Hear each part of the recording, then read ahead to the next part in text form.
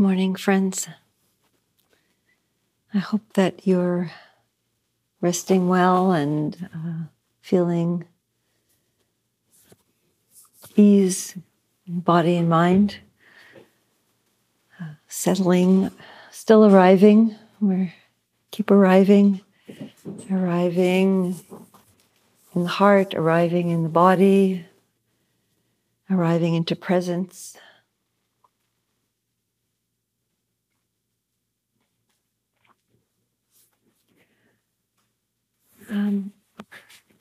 I'd like to just say a few words about how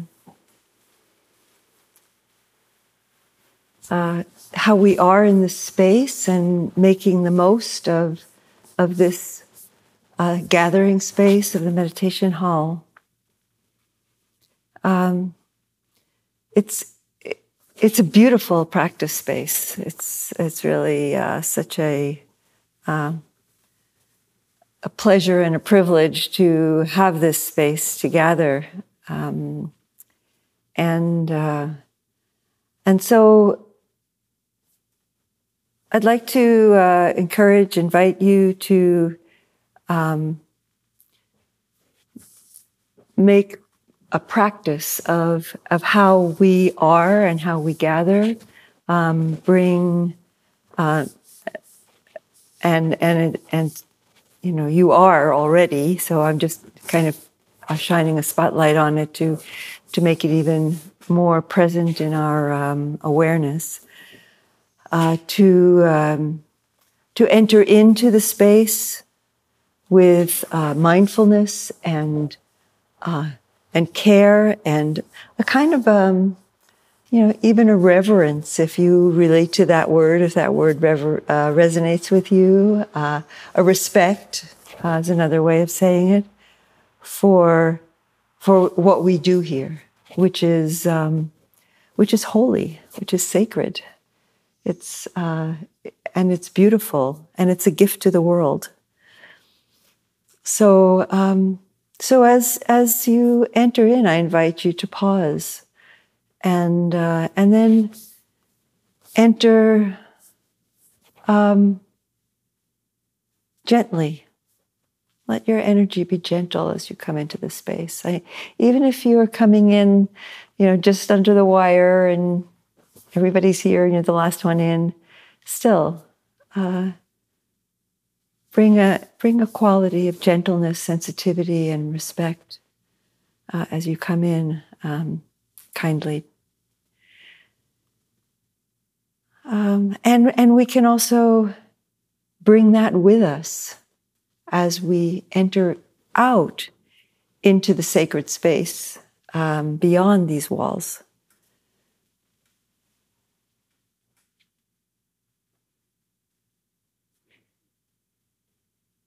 Remembering that instruction from Thich Nhat Hanh, with each step I kiss the earth.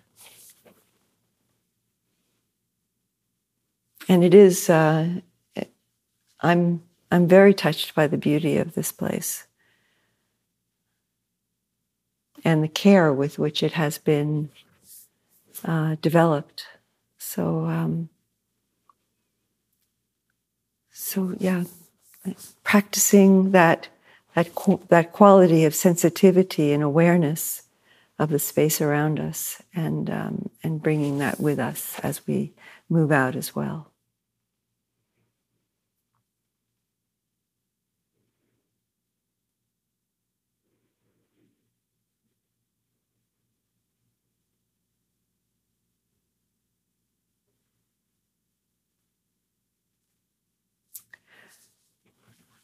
Today I'd like to talk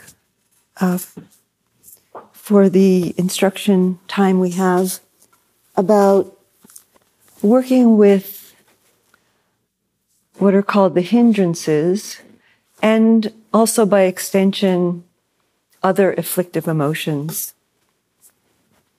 So there are 5 hindrances. And these hindrances are named that.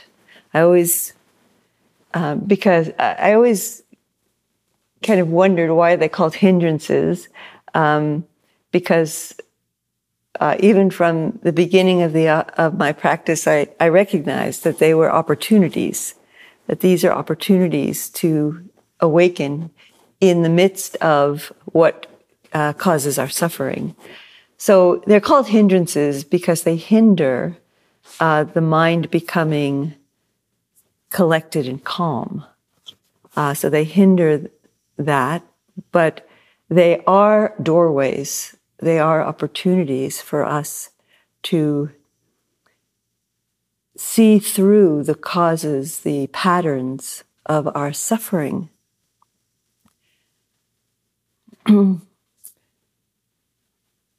When we are caught in greed or grasping or anger, or the mind is sluggish, or the mind becomes rigid and fixated on something, a belief, a preference, an idea that things ought to be a certain way. So these are what I just described are sense, desire, aversion, and ignorance. And the form that ignorance takes in meditation practice is sloth and torpor. The mind becomes sluggish and heavy and kind of clouded.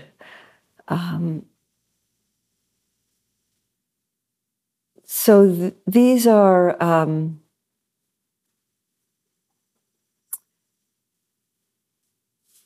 patterns of suffering, and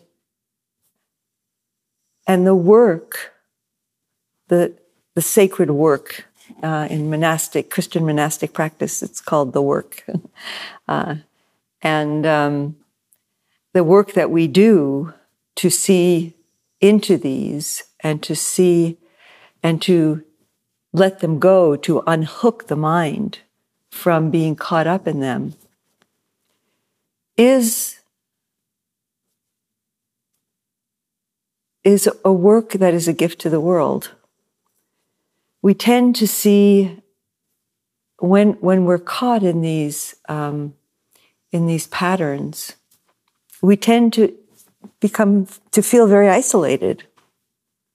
When we want something, and we can't have it, or we don't want something and we want to get rid of it and we can't, whether it's a thought or a condition and we're caught in aversion, we feel very isolated and separate and alone. These afflictive emotions have that effect because they're all part of how we construct a sense of self that is separate from the world, separate from the rest of life. And so as we liberate ourselves, as we allow the Dharma, the medicine of the Dharma, to free us by letting go, by seeing through, by unhooking the mind.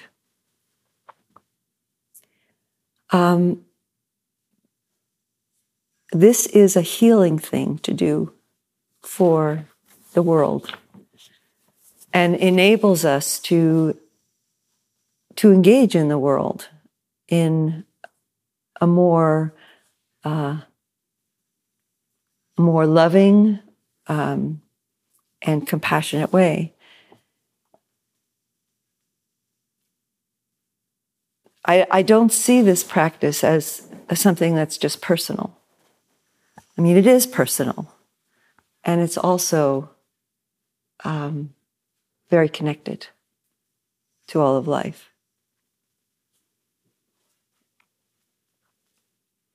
And there's a natural movement that as we become less caught up in ourselves and in our own wants and preferences and compulsions and obsessions, as we become freer of those, we are more open-hearted, and open-handed with the world.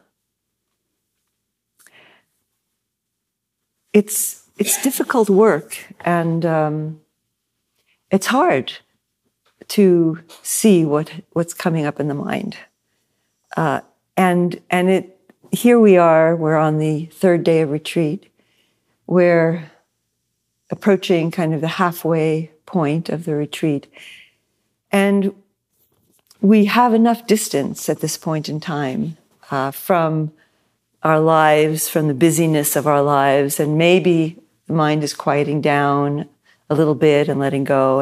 And some of these underlying energies are becoming more apparent to us. They're coming into view in our meditation practice. And I know that we have a whole range of experience here. So, some of you have practiced with this, and you know it very well, and others, for others of you, this is new. So when I speak and when I give instruction and how we shape the retreat, it's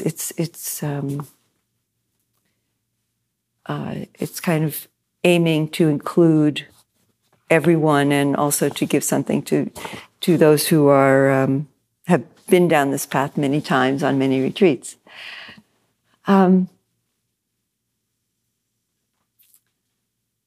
So grief may be coming up, anger may be coming up, resentment may be coming up, self-doubt. So I named 3 of the hindrances: sense, desire, aversion. Sloth and torpor is what the third one is called. And then restlessness and remorse, and doubt, skeptical doubt, is the 5th.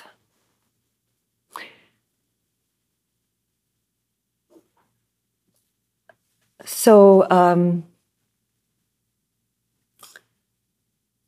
so when these come up, it is difficult. It's painful to see, because we want to think of ourselves, and we do think of ourselves as good, well-intentioned, and skillful people, and we are. I mean, we wouldn't be here if we weren't. So, and as I have said on at least a couple of occasions already, we carry the world within us. We carry the whole world within us. And so in many ways, consciously and unconsciously, we have been conditioned to the greed, hatred, delusions, and other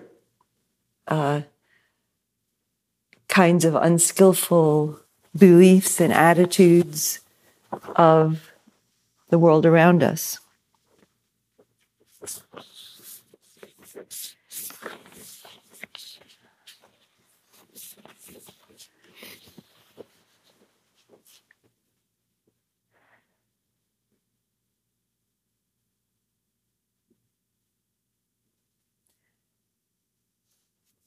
So it's important. It's important not to have self-judgment around these, and yet it is painful. It's painful to feel them. It's painful to recognize them. But there's an expression in Buddhism that it's the suffering that leads to the end of suffering. To actually turn toward these patterns in the mind that are also held in the body. It's the suffering that leads to the end of suffering. In his book, My Grandmother's Hands by Resmaa Menakem, he also talks about this in a slightly different way.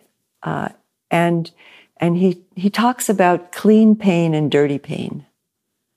And this is the work, which is similar work to this, of recognizing internalized racist attitudes. And he talks about this, to all people. We all have, no matter what the color of our skin, we all have internalized racist attitudes. But the work, because the way that we've received them is different depending on who we are and how we have been racialized, the work is somewhat different. But it's all work. It's clean pain or dirty pain. The dirty pain is when we're driven by it, when we're unconscious of it, we're caught up in it, and it's still painful. Whereas the clean pain is when we turn toward it and we face it and we recognize, oh yeah, I saw my inner reactivity in that situation.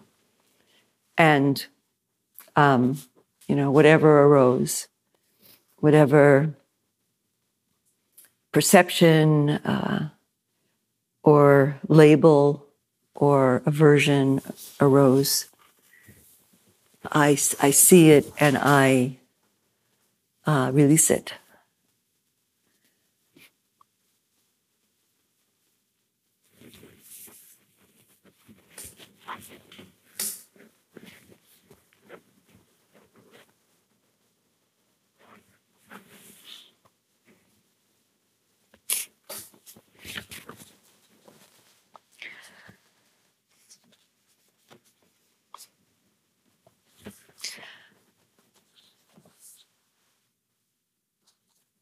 So I remember very much my attitude toward, and I can remember this from my first retreat that I did, my first Vipassana retreat that I did, and as I began to see these patterns of the mind, and it was like I slammed the door. It was like I slammed the door shut. I didn't want to see it. I thought that was the way to deal with it, to keep it out, which is the opposite of the guest house imagery. But really it is to open the door. And so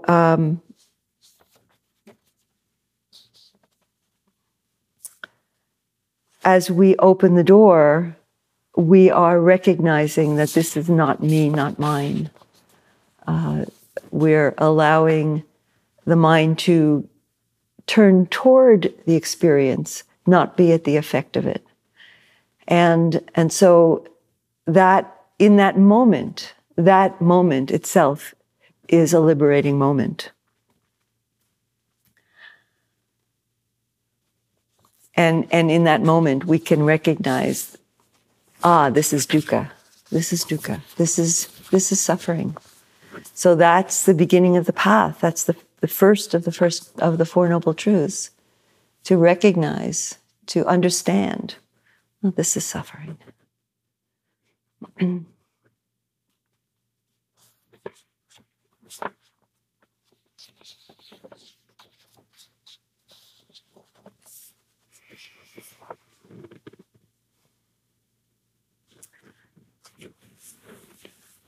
So those are the general instructions about the five hindrances and any afflictive emotion.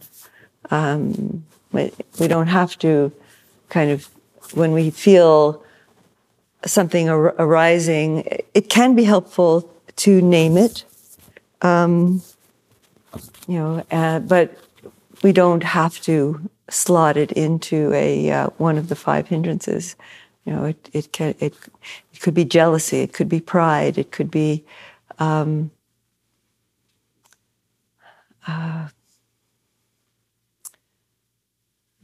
feeling of abandonment, which do have different flavors of wanting and aversion and so on.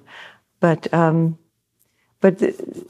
important thing is to recognize it as suffering.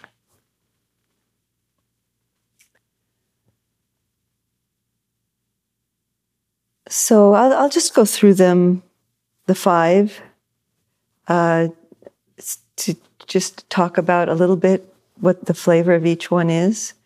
So sometimes people get caught up in fantasy, sense desire fantasy. And it doesn't seem like suffering. It feels pleasant. But it is living in a dream when we are kind of really lost in fantasy a lot of the time.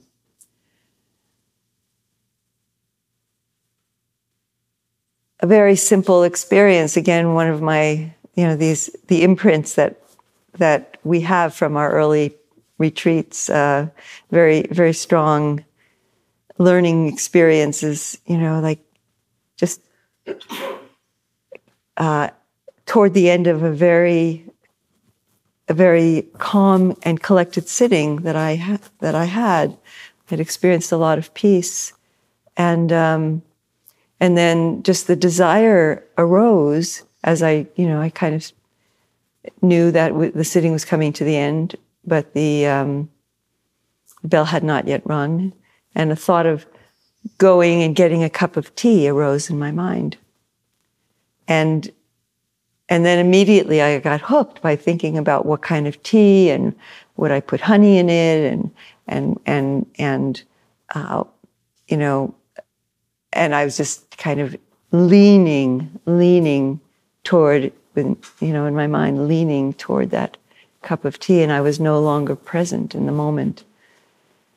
And then, the mindfulness of that energy was liberating, and I felt the pain, I felt the discomfort. It wasn't extreme, but it was just for a cup of tea, but it was very enlightening to see, oh, okay, that's sense desire. And so we do this kind of leaning toward experiences, reaching, subtly or very powerfully, very powerful urges and wants can be driving us.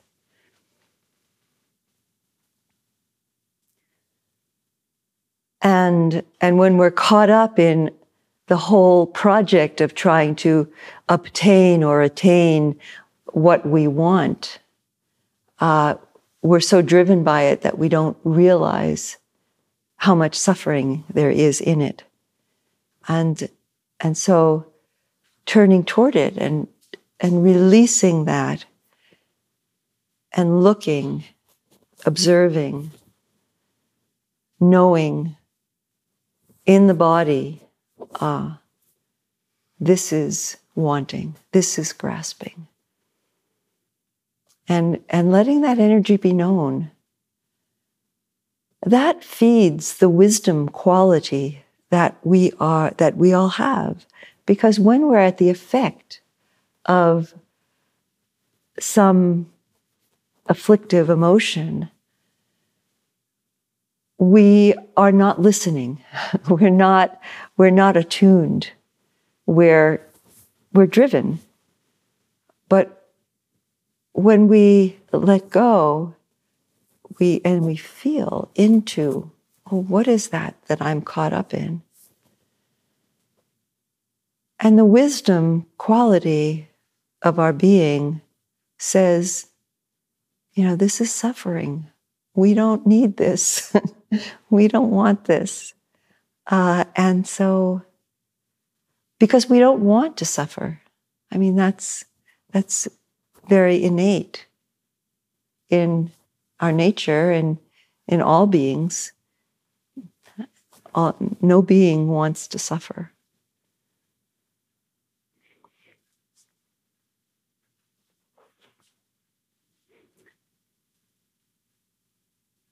So I invite you to explore that, in your practice, in your sitting practice, in your you know, opportunities when, you know, we're going for meals. I remember my first, you know, becoming aware of how driven my mind was around food and meals when I was on retreat, early retreats. You know, because in my home there had been a lot of dysfunction around food, and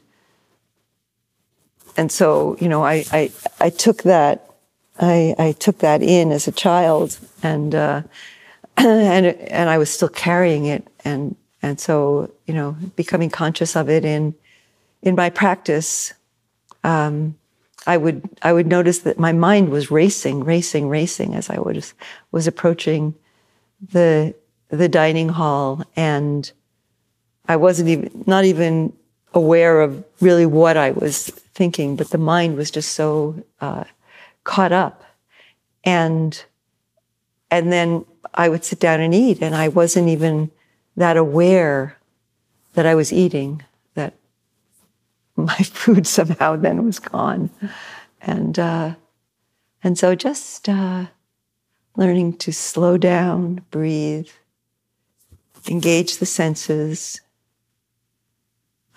in a mindful way, in an appreciative way, in a way that honors our interconnectedness with life, that the food is nourishing this body.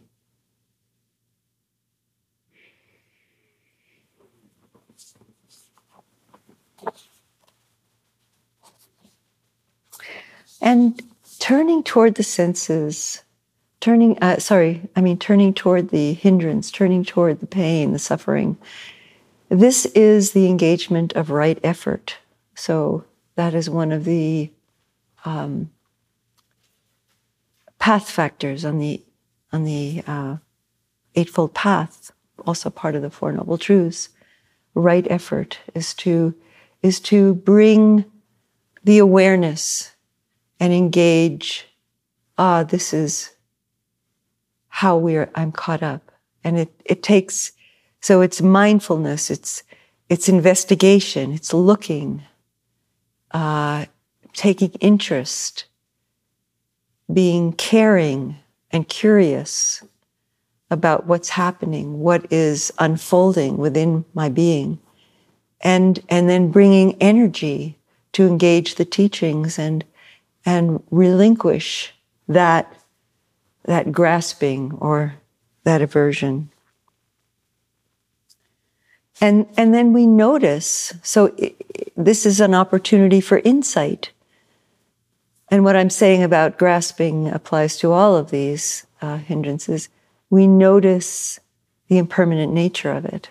So when, you know, that's key, that noticing the impermanent nature of it. It's like, oh, when I don't feed it by thinking about that cup of tea or thinking about, you know, how hungry I am, and is there going to be enough food, and will I like it, and so on.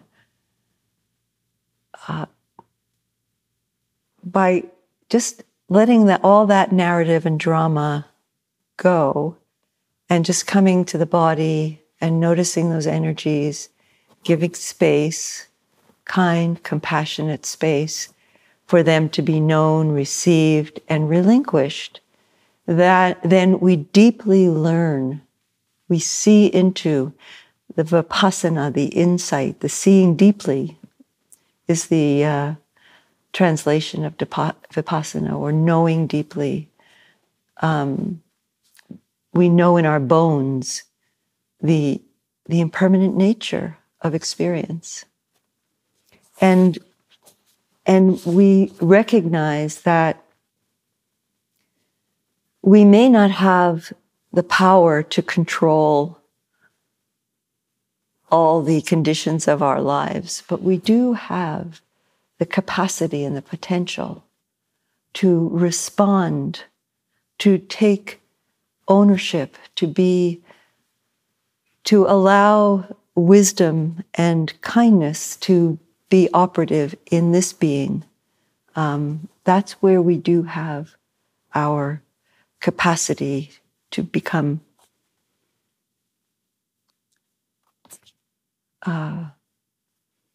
the word master is coming into mind, but there's a certain flavor that I don't like about that word. But it's a quality of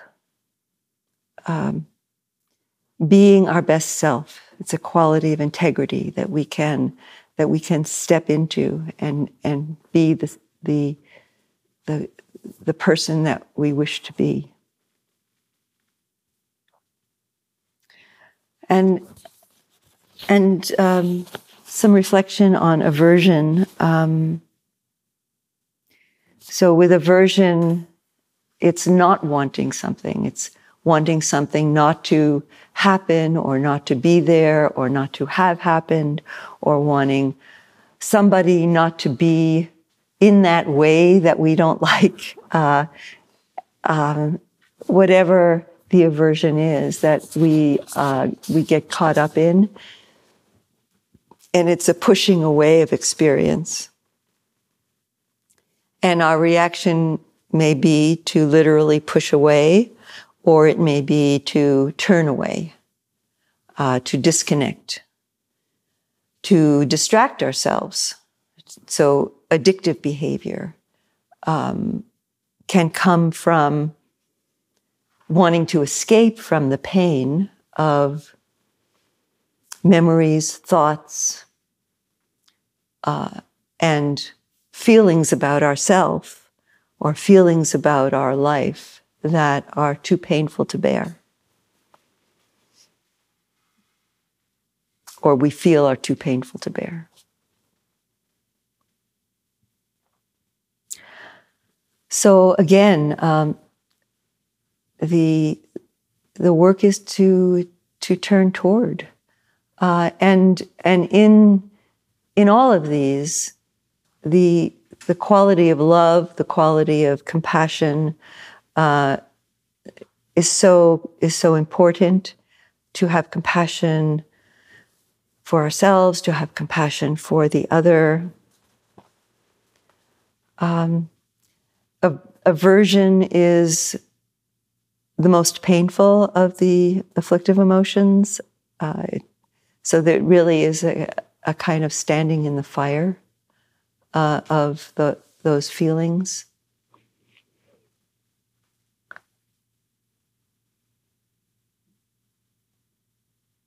We may be holding resentment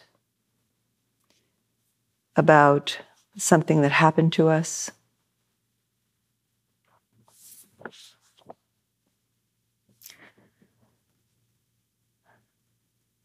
We may be holding trauma. We may be holding trauma in the body. And it's so important to get support from caring people, from caring caregivers, professionals, or friends, or family members who can help us to touch into the pain that we're holding and find ways to release it. And with trauma, nourishing the body is also so important. Nourishing the body with ways of just self-care.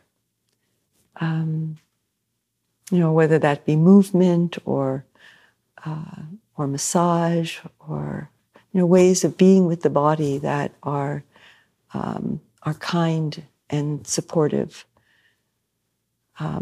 Music can be very healing to many people. Walking, just sitting in a beautiful spot when the heart is feeling a lot of hurt. Let the world hold you.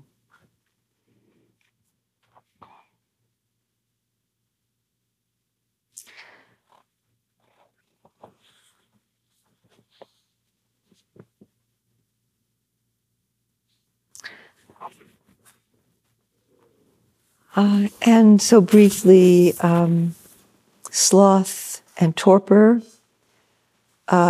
is sometimes called sinking mind. It can actually happen as our meditation develops and the mind becomes more concentrated. So the nervous energy of the mind, the agitated energy of the mind that kind of keeps us, awake but in a nervous way, diminishes the restlessness of the mind, and so the mind can be exhausted, and we don't yet know how to inhabit that new space that's freed up, and so the mind just kind of goes to sleep. So that's important, is to, as we see the arising and passing away of the hindrance, whatever it may be, it's important to notice the space that is freed up, and to recognize that space is open and receptive, and we don't have to fill it with something. There can just be that quality of awareness. So with sloth and torpor, in meditation, we open our eyes, we bring more energy to the posture, lifting the spine. We might stand up. Those are very simple and kind of technical responses.